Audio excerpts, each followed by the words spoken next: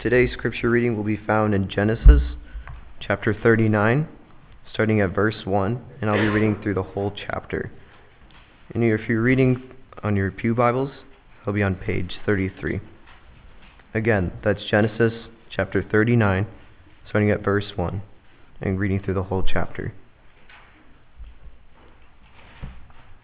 Now Joseph had been brought down to Egypt, and Potiphar, an officer of Pharaoh, the captain of the guard, an Egyptian, had bought him from the Ishmaelites, who had brought him down there. The Lord was with Joseph, and he became a successful man, and he was in the house of his Egyptian's master. His master saw that the Lord was with him, and that the Lord caused all that he did to succeed in his hands. So Joseph found favor in his sight and attended him. And he made him overseer of his house, and put him in charge of all that he had. From the time that he made him overseer in the house and over all that he had, the Lord blessed the Egyptian's house for Joseph's sake. The blessing of the Lord was on all that he had, in house and field. So he left all that he had in Joseph's charge, and because of him he had no concern about anything but the food he ate. Now Joseph was handsome in form and appearance, and after a time his master's wife cast her eyes on Joseph and said, "Lie with me." But he refused and said to his master's wife, "Behold, because of me, my master has no concern about anything in the house, and he put everything that he has in my charge. He is not greater in his house than I am, nor has he kept back anything from me, except yourself. Because you are his wife, how can I do this great wickedness and sin against God?"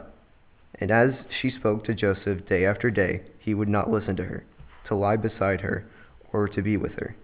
But one day, when he went to the house to do his work, and none of the men of the house was there in the house, she caught him by his garment, saying, "Lie with me."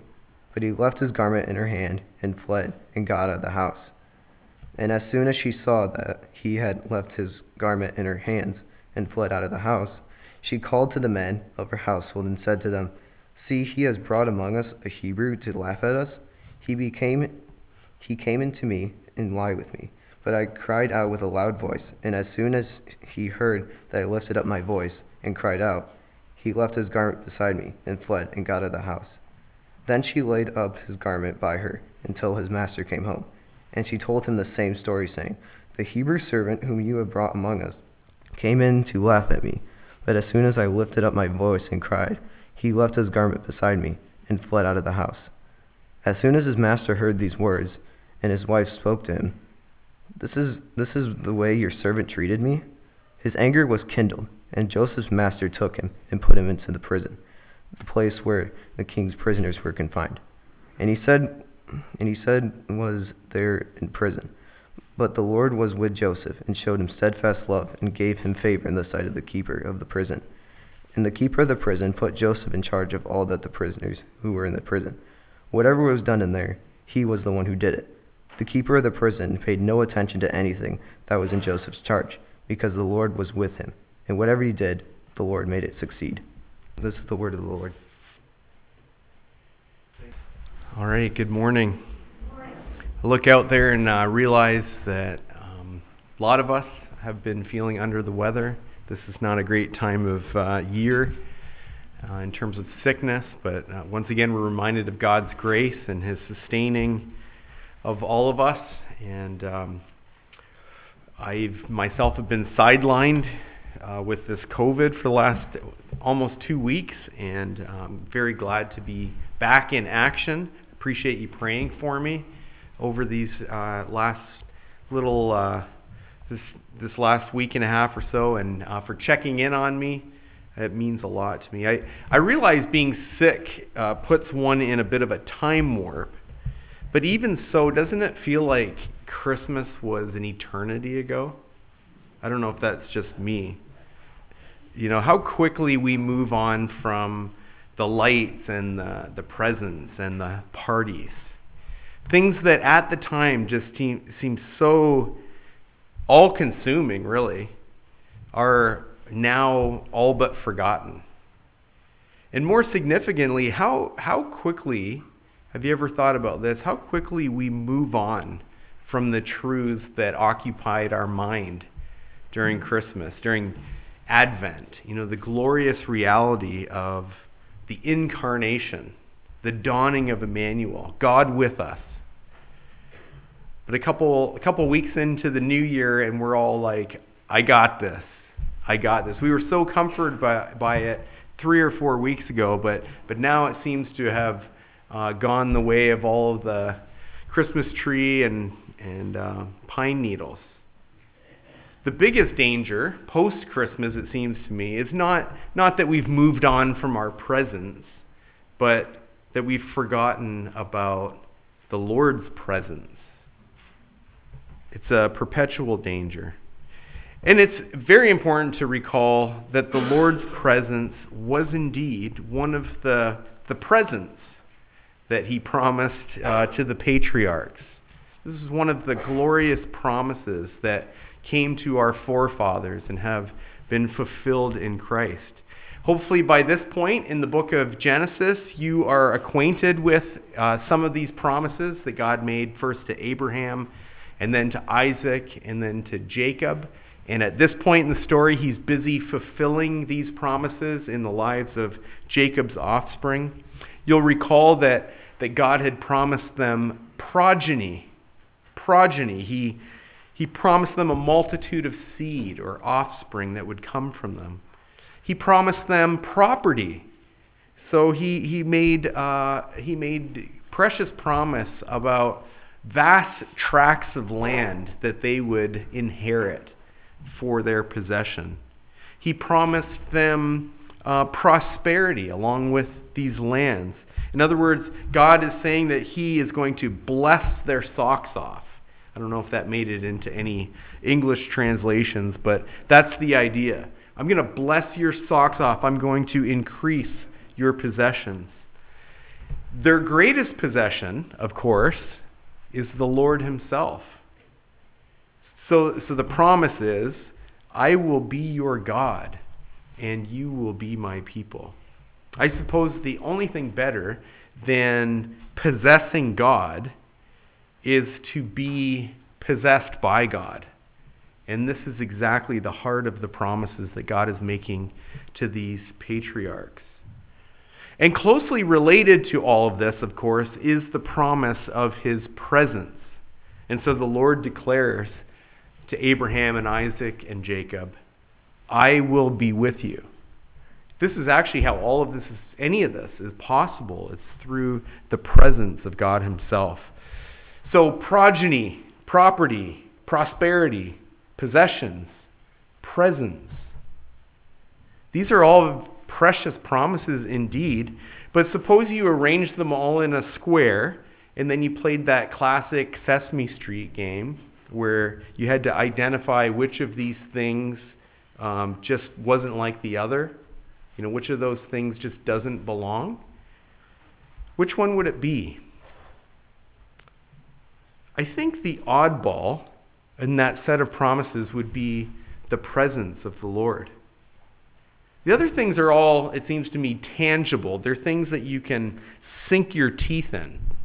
They're things that you can actually see, and you can quantify them and qualify them. Things like offspring and land and livestock. You get a sense for what those promises are. You can touch them and feel them and sense them. But the presence of the Lord, it seems to us more of an abstract idea. It's almost ethereal. How do you even know when you're experiencing it?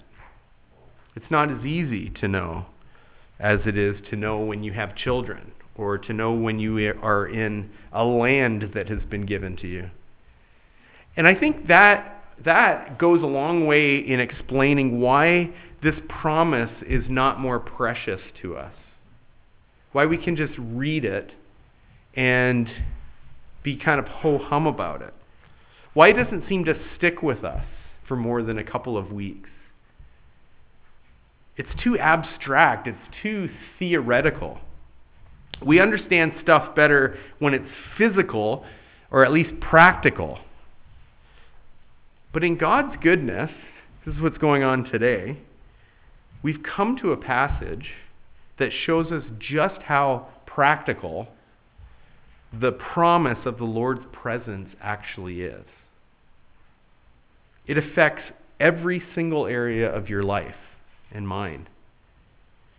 In fact, God with us is the explanation for our entire existence. I realize that's kind of an outlandish statement to make, and so I hope to show that to you. God with us is the explanation for our entire existence. On a side note, if you've spent any kind of time here at Grace Baptist Church, you'll know that we are committed to expositional preaching. And what that means is that we strive to have the point of a particular passage be the point of that particular sermon. And for the preacher, this requires a lot of work, a lot of study, a lot of blood and sweat and tears and prayer. And so let me just take this opportunity to express my thanks to Pastor Matt for preaching last week out of the book of James. That's a lot of hard work to figure out. The main task, of course, is to figure out what the divine and human authors intended for us to know and to learn from a particular passage, and then to communicate that point to the people of God. Sometimes it's very, very difficult to do that, but sometimes it's kind of easy. And sometimes, what I mean by that is, sometimes Scripture is crystal clear about the point. And in the goodness of God, on a week where I don't have the same kind of energy that I typically have, or the strength to study like I would want, the point of this passage came out loud and clear. And maybe you're thinking to yourself, well, of course it's easy, Pastor. Everyone knows that this story of Joseph and Potiphar's wife, everyone knows what that story is about. You don't have to be a rocket scientist. Everyone knows this is a sermon about how to resist temptation. But no, that's actually not it. That's not the point of the passage. There are some things, important things even, that we will learn along these lines, but that's not the point of the passage. Maybe you caught it. I hope you did, as Noah read the passage a few minutes ago. But in case you didn't, just follow along with me at Genesis 39. I want to just point out the structure to you. Genesis 39, scan with me if you will. Verse 2 says, the Lord was with Joseph. Verse 3, the Lord was with him. And now look at the end. Verse 21, but the Lord was with him. Verse 23, because the Lord was with him. Structurally, what's going on here is these are like bookends which kind of hold the whole passage together, this concept of God's presence. And then functionally, the repeated phrase, the Lord is with him, the Lord is with him, the Lord was with him, it rings out to us as we're reading it. It rings out like a bell, so that we can't miss the fact that this passage is all about the power of the promised presence of the Lord. This is about the power of the promised presence of the Lord. Derivatively, as I said, there's going to be lots of things for us to learn practically about things like how to resist temptation.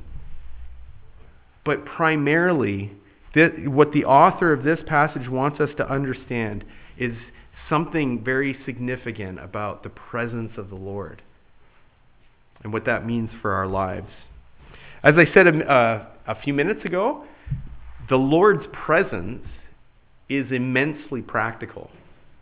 And I hope to be able to show you that from this passage as we key in on 4 areas of our daily life that can be transformed by God's powerful presence. 4 aspects of our daily life that can be transformed by God's powerful presence.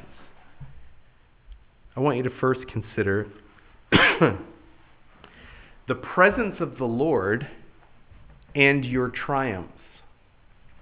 The presence of the Lord and your triumphs. It also feels like an eternity since we last heard from Joseph.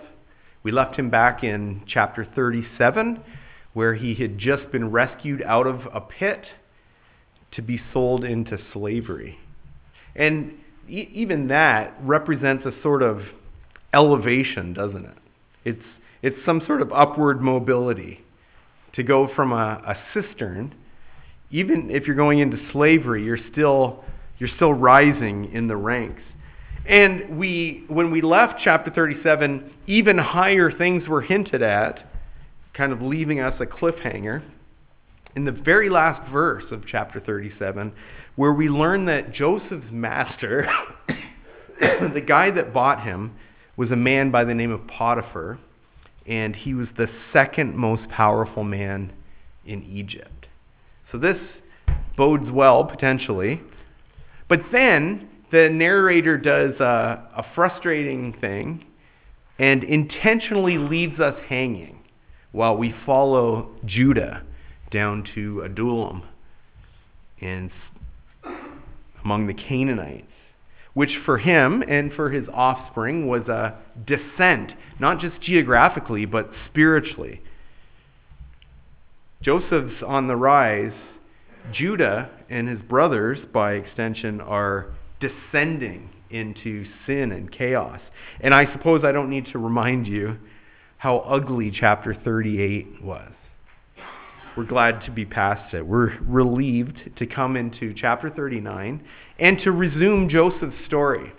And quickly, we discover what the narrator had hinted at, what we were anticipating, and that is that Joseph's ascendancy is continuing under this Potiphar. We see that he went to work in his master's house, and he starts off as his personal attendant, and he's faithful in little, so he's given more and more responsibility, and ultimately Joseph becomes extraordinarily successful. Potiphar makes him overseer of his house.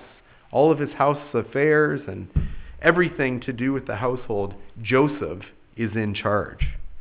Potiphar doesn't have to worry about a thing because Joseph is over it. Basically, verses 1 to 6 are devoted to describing Joseph's total success.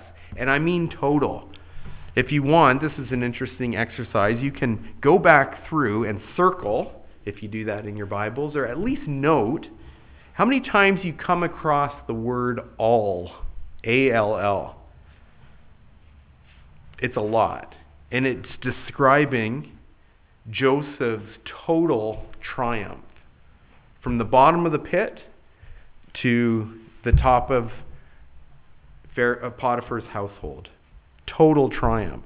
And the question is, here's what I'm particularly interested in. How do you explain that? How do you explain that? If you're anything like me, you've got this picture of Joseph in your head, and it's formed by years and years of Sunday school class lessons, and you've got this picture of this super handsome and capable young man. He's very talented. He's got a winning personality. He's an alpha male. He's the complete package. This is who I think of Joseph as. And this picture that I just automatically have in my mind provides a ready-made explanation that the reason for Joseph's success is the winning combination of all of these elements. Good genes, hard work, talent, natural ability. That's just the way I think naturally because of this picture I have of Joseph in my head.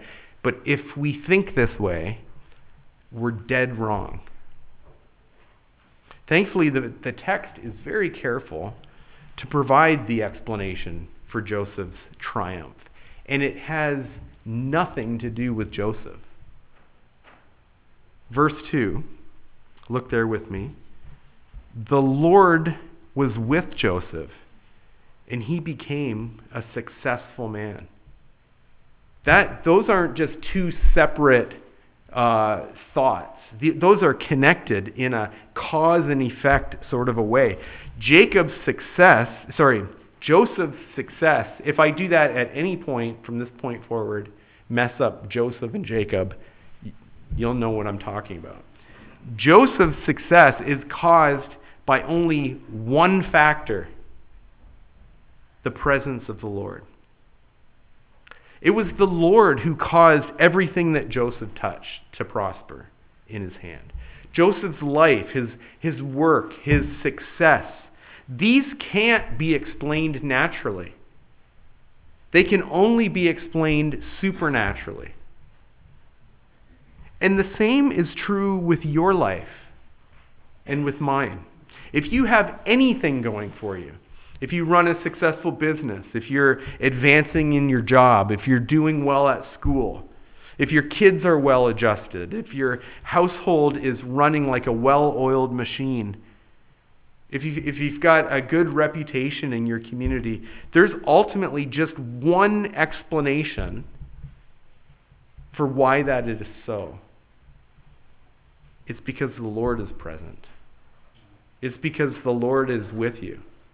It's because the Lord himself is prospering you. It's not because you are wonderful and talented and beautiful and smart and hardworking and charming.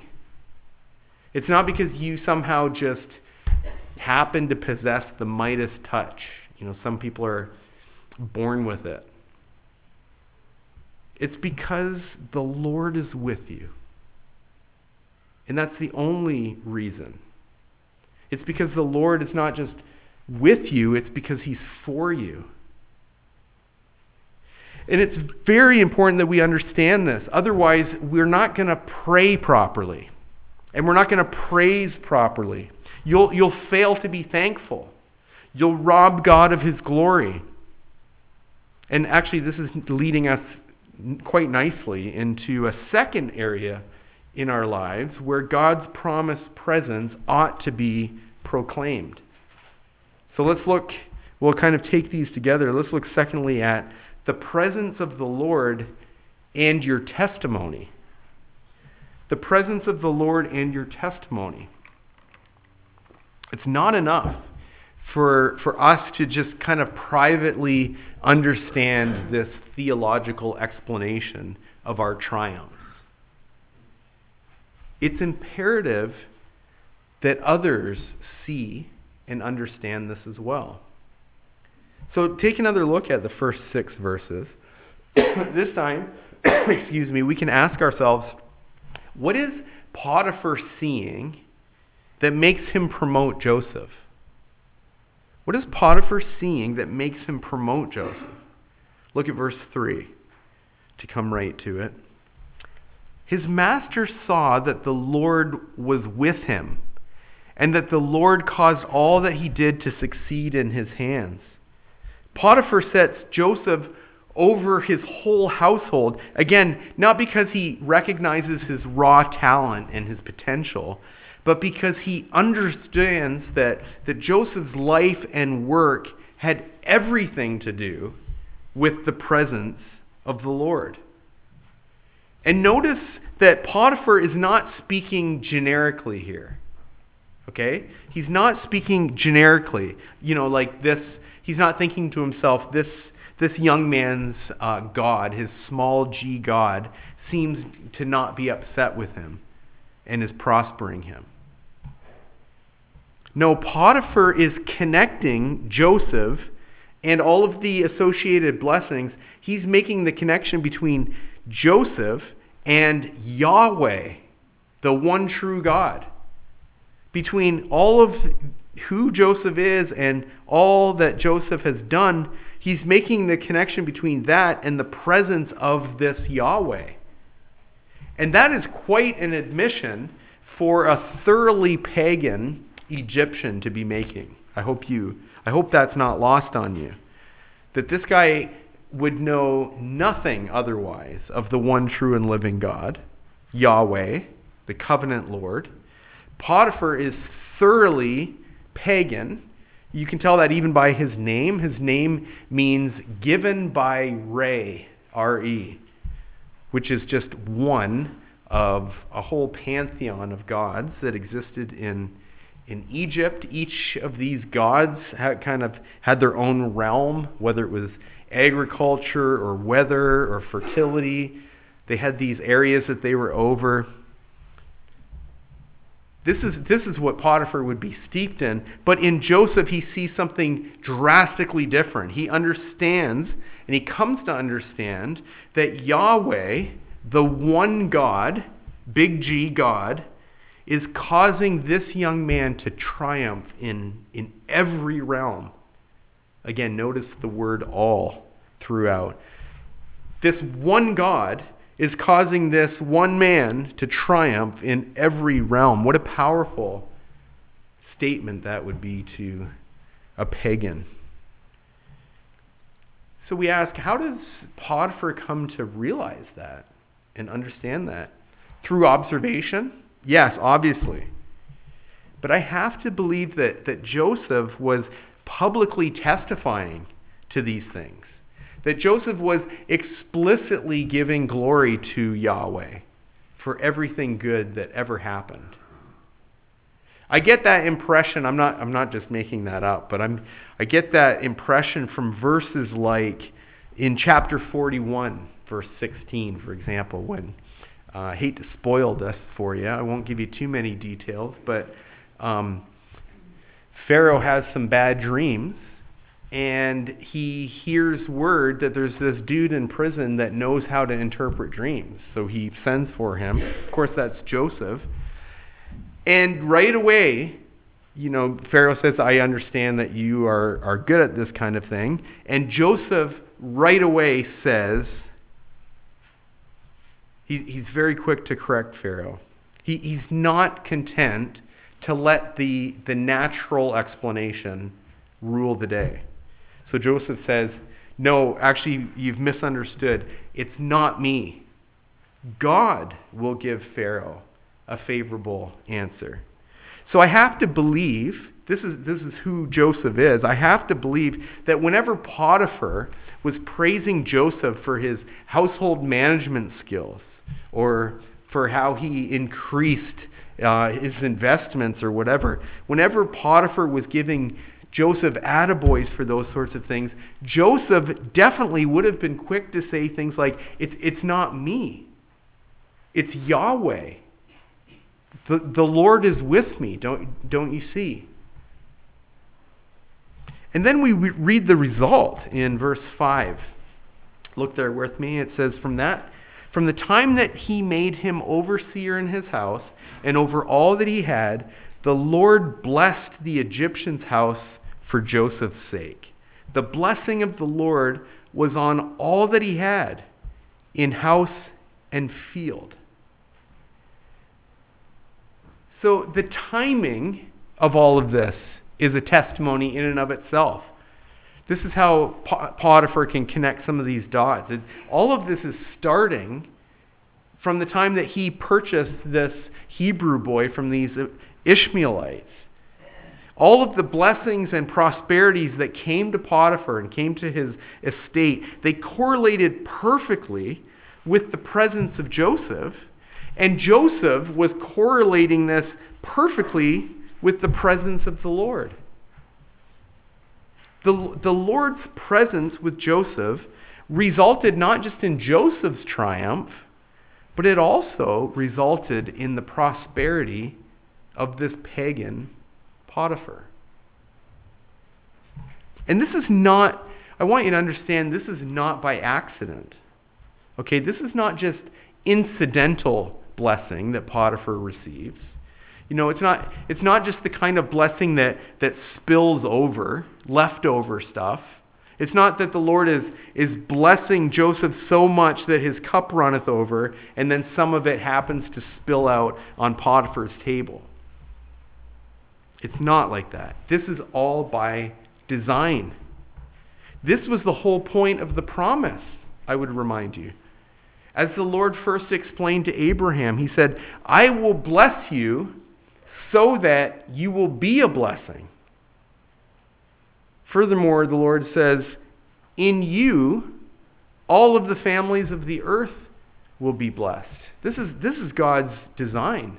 This is God's intention, that the blessing wouldn't just end with his people, but that it would spread into every tongue and tribe and people and language and nation. And we see in microcosm that this is exactly what's going on with Joseph and Potiphar. Potiphar understands explicitly that the only explanation for Joseph's life was that the Lord was with him. And that Joseph was a channel of the Lord's blessing to Potiphar. And so I would ask, what about you today? When people observe you and the outcome of your life, do they understand, really understand, that the only explanation is that the Lord is with you? Do they understand this because you are explicitly making the connection? Don't rely on them to just kind of make all these connections themselves just by observing. I'm asking, are you making those connections explicitly for them? Are you publicly giving God all of the glory for any good that is seen in you or accomplished by you? Or are you stealing God's glory? Are you robbing him of his glory by taking credit, for a big salad that you didn't even pay for, if I could put it that way? Are you taking credit for things? Are you receiving the accolades for things that actually have nothing to do with you in the first place? Consider the presence of God and your testimony. And then we could ask the related question, do your friends and family, do your neighbors and co-workers, do they experience God's blessing on their lives through you? Or are you an end user of the Lord's blessings? Or are you actually a channel of the Lord's blessing to others? Are you an end user of the gospel? Or are you a channel of blessing to the nations? That old hymn captures the essence of what our prayer should be, it seems to me.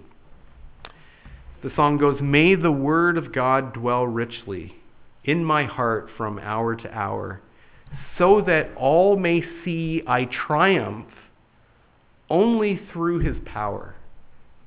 And then don't forget the last verse. May his beauty rest upon me as I seek the lost to win.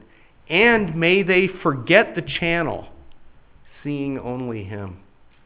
This is the prayer of our lives, that people would know, that we would know and understand and then communicate to other people that the only explanation for our life, for our entire existence, is because of the powerful presence of the Lord. Let's look in the third place at the presence of the Lord and your temptations. The presence of the Lord and your temptations. So this brings us straightway into what makes this chapter famous. This whole deal with Potiphar's wife. And thankfully, you're so familiar with this story, with this part of the narrative, that I don't need to get bogged down in all of the details. That's a fair assumption for me to make, right? We can come quickly to the point that for Joseph, this represents a temptation. This is a real temptation. we do ourselves a disservice if we default to the same kind of mindset that I was describing earlier that just thinks about Joseph as kind of superhuman and just super gifted. And so when it comes to the advances of this married woman, we just naturally kind of tend to believe that Joseph, this didn't even faze him. He's almost superhuman. He's far above this, in no real danger of succumbing. But the reality of this situation is that at this point, Joseph is a red-blooded 17 or 18-year-old young man, and he's awash in testosterone. He's made of the same stuff as his brothers, Reuben and Judah, who, for example, their stories. I won't go into those details either, but they're sleeping with their stepmother or a prostitute at the drop of a hat. And then you add to this the reality that in that time, in that culture, there was all kinds of sexual immorality that was taking place among the slaves in that whole environment. It was happening all around Joseph. And I bring all that up to say this is presenting a real temptation for Joseph. And if so, then he can stand in your mind, and he ought to stand in your mind as a realistic example of how to withstand temptation in a God-honoring way. When I say that this is not the main point of this story, I hope you don't hear me saying that there's nothing to learn. Obviously, the narrator is setting forth Joseph to the people of God as an example of how to resist temptation in a godly way. The details are straightforward. Joseph's a good-looking guy. He's well-built. We have no reason to believe that Potiphar's wife is any different. She's probably not too shabby either. You consider that Potiphar is the second most powerful man in Egypt. It means that he can have the pick of the litter. Potiphar's wife, and I have to keep calling her that, I hope you don't mind, I'm left with no other choice because the narrator doesn't want to honor her by providing her name in Scripture. So I'll keep saying Potiphar's wife. She sees Joseph, and she wants Joseph. And she's not even subtle about it. Her proposition is very, very blunt. It's just 2 words in the original language. In our translations, we have to be a little bit more delicate, so we use 3 words, but it was a 2-word proposition. You get the point.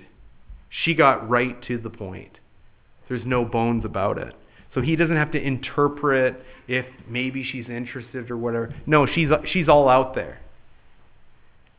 And in contrast to her 2-word proposition, we read Joseph's response, and it's a lengthy 30-plus word refusal, which tells you that Joseph's really thinking about this. He's got a plan. All right, he has an understanding that is at the ready. You can see this in verse 9, for example, right off the top. He gives a great reason why he's not going to succumb to this temptation, and that reason is loyalty to his master, Potiphar. Potiphar trusts him implicitly. He's given him access to everything in the whole household, except, of course, his wife. But as good as that reason is, it's not the greatest reason. So Joseph says to his master's wife at the end of verse 9, "How then can I do this great wickedness and sin against God?" That sounds like what they would call a non sequitur. It doesn't seem to follow from what Joseph has just been talking about. He's been talking all about his boss and how it would be a betrayal of his boss's trust in him. And so you expect the conclusion to be, how then can I do this great wickedness and sin against Potiphar? But that's not what we read, is it? That's not what Joseph said, because that is not what is looming largest in his mind. Do you see that Joseph is so aware of the presence of the Lord in his life that the most terrifying thought to him is the possibility that he would commit wickedness against God? This reminds you, doesn't it, of something that King David would later say in his repentance after succumbing to the temptation with Bathsheba. In Psalm 51, David confesses, "Against you, and you only have I sinned." This is the language of someone who has come to realize the reality of the presence of a holy and a righteous God. Someone who has come to understand that all sin is primarily and ultimately wickedness and treason against God. So much so that all of the other people affected just kind of pale in comparison. That's what David has come to realize, and that's what's fueling his repentance. But I want you to notice that for Joseph, the presence of the Lord, the reality that God is with him, that presence is a prophylactic. It functions as powerful prevention. Ahead of time, not after the fact. Don't get me wrong in any of this. There's all kinds of helpful strategies when we're talking about sexual sin and temptation. We could note that as Potiphar's wife switches strategies, seeking to wear him down day by day, and then perhaps suggesting that he doesn't have to go all the way, he can just kind of lie with her, cuddle. Well, there's lots of other strategies that Joseph employs, including avoiding her, not listening to her, refusing to compromise even on those halfway measures. The Mike Pence rule, accountability software, group dating. There's all kinds of very wise strategies, which the book of Proverbs talks about, the kinds of things that Joseph employs, obviously. But I don't want you to miss the most powerful tool for fighting temptation. And that is a deep and abiding awareness that God is with you. Think about what this might mean for you. Yes, you should have content filters on your phone and on your children's devices. I'm comfortable to even go as far as to say you're a fool if you don't. But consider how it might totally transform what you view on your phone or on your TV, or how you interact with your girlfriend or your married coworker. If in those moments you were very aware that the Lord was with you. It should force you to the only appropriate conclusion, which is how then can I do this great wickedness and sin against God? My time is evaporating quickly, so I need to move on. But I don't want to do so before I comfort you with a reminder about Emmanuel. Don't forget about Emmanuel, God with us, the Lord Jesus Christ who took on flesh and dwelt among us. What we have in the Lord Jesus Christ is a sympathetic high priest who gets it. He was tempted in every way that we are, yet without sin. And then he who knew no sin became sin for us sinners who succumb to temptation, who fail and actually do great wickedness against God. The Lord Jesus Christ becomes sin for us, and he takes on himself on the cross all of the punishment that our sins deserve. He satisfies in himself all of the wrath of God that is justly and rightly coming against us for all of our sin. Praise God for Emmanuel. And then the Lord Jesus Christ, not only did he die not only was he buried, but 3 days later he was raised gloriously from the dead to signal God's total satisfaction with his atonement for our sin. And then he's ascended to the right hand of God the Father. And Jesus is coming back one day. Does our God intend to dwell again with us? He does. The new heavens and the new earth, where there's going to be no more temptation, no more sin. This is a city that is coming wherein only righteousness dwells. I can't wait.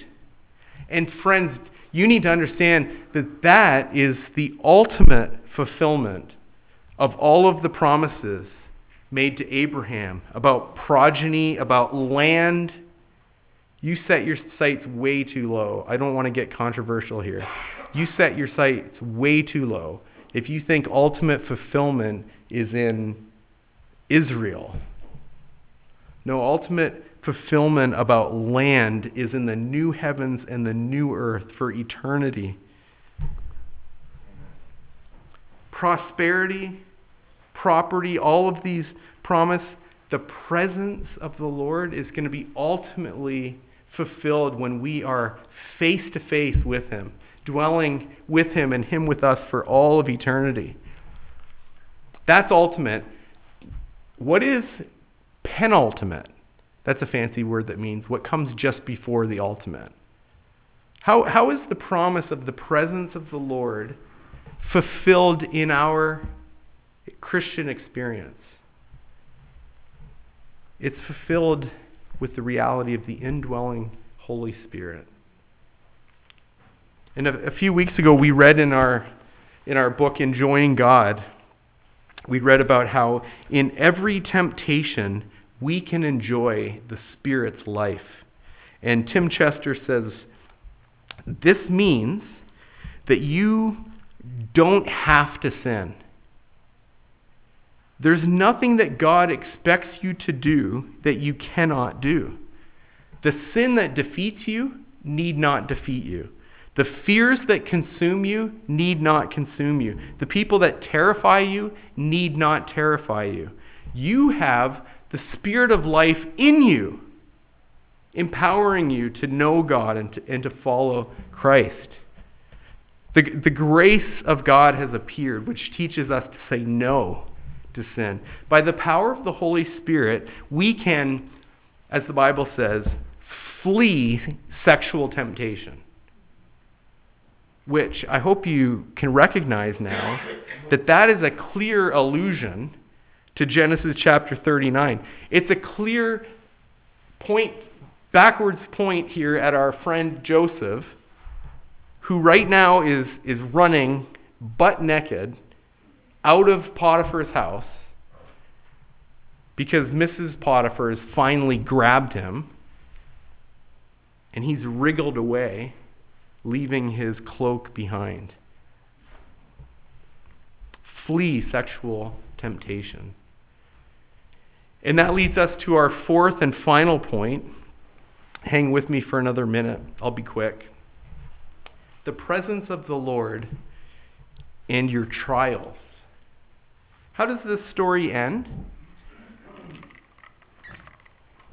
I think if we were writing it, we would want to write a different ending, because this is kind of the ending that we would write in our own lives. We think that if we're faithful, if we do the right thing, if we, for example, in this case, avoid temptation and don't succumb to it, we believe that the Lord ought to reward us for that with even more prosperity.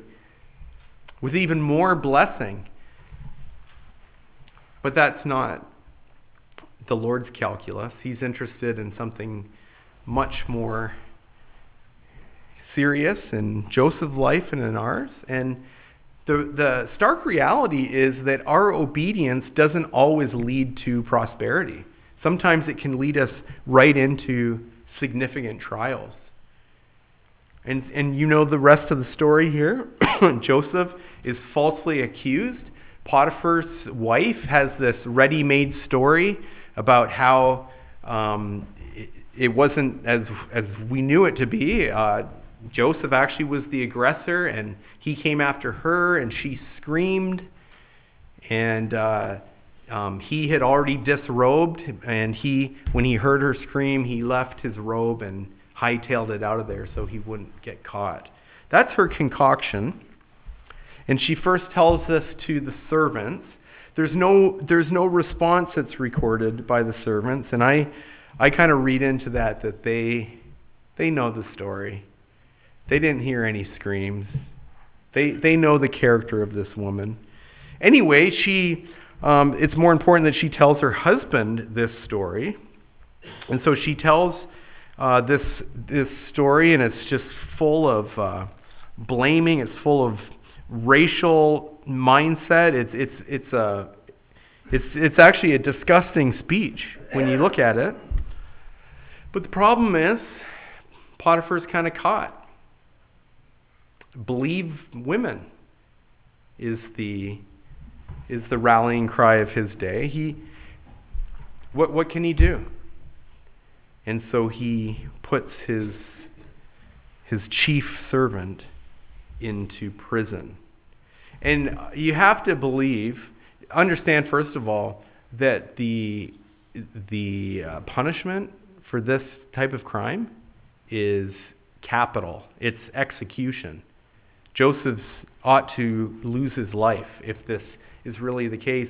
The fact that Potiphar puts Joseph in prison rather than executing him gives you a pretty strong hint that even Potiphar doesn't really believe his wife. He knows her character. And so once again, even though it looked like Joseph was well on his way up, he had come from a pit, but now he's back into a pit. And this time based on false accusations. He was doing the right thing, and now he's in prison. And I won't spoil this. I guess I have to a little bit. He's going to be there for quite a while, a long time. This isn't just a short time in the clink. This is a prolonged trial. He needs to know, and you need to know, that obedience doesn't guarantee favorable outcomes. And the presence of the Lord doesn't mean freedom from any kind of problems. This is what we hope the Lord would bless us with, is just a problem-free existence. But that's not what the Lord has in mind for us. And we misunderstand what peace it actually is and where it comes from. Alexander McLaren is really helpful on this point. He says, peace comes not from the absence of trouble. That's not what peace is. Peace comes from the presence of God, which means that right in the midst of your trial, whether it's COVID or some chronic pain or Parkinson's or the loss of a loved one or broken relationships, you name it, we endure it. And some of you are right in the middle of enduring it right now. It means that you can have peace and comfort, because it's not based on your circumstances. It's based on the presence of God. We can say with confidence, even though I walk through the valley of the shadow of death, I will fear no evil, for your rod and your staff, they comfort me. It lets you know that the Lord is with you in every one of your trials. We sing, "To this I hold, my shepherd will defend me. Through the deepest valley he will lead. Oh, the night has been won, and I shall overcome. Yet not I, but through Christ in me. It has everything to do with the presence of the Lord. This is how you can, brothers and sisters, endure trials, even over the course of a long period of time. It's to know that the Lord is with you. Is the Lord with him in prison? Well, the text makes that very clear. We're tempted to think this is bad news, but no. The Lord, 21, was with Joseph, and he showed him steadfast love, and he gave him favor in the sight of the keeper of the prison. And the keeper of the prison put Joseph in charge of all the prisoners who were in the prison. Whatever was done there, he was the one that did it. The keeper of the prison paid no attention to anything that was in Joseph's charge. Why?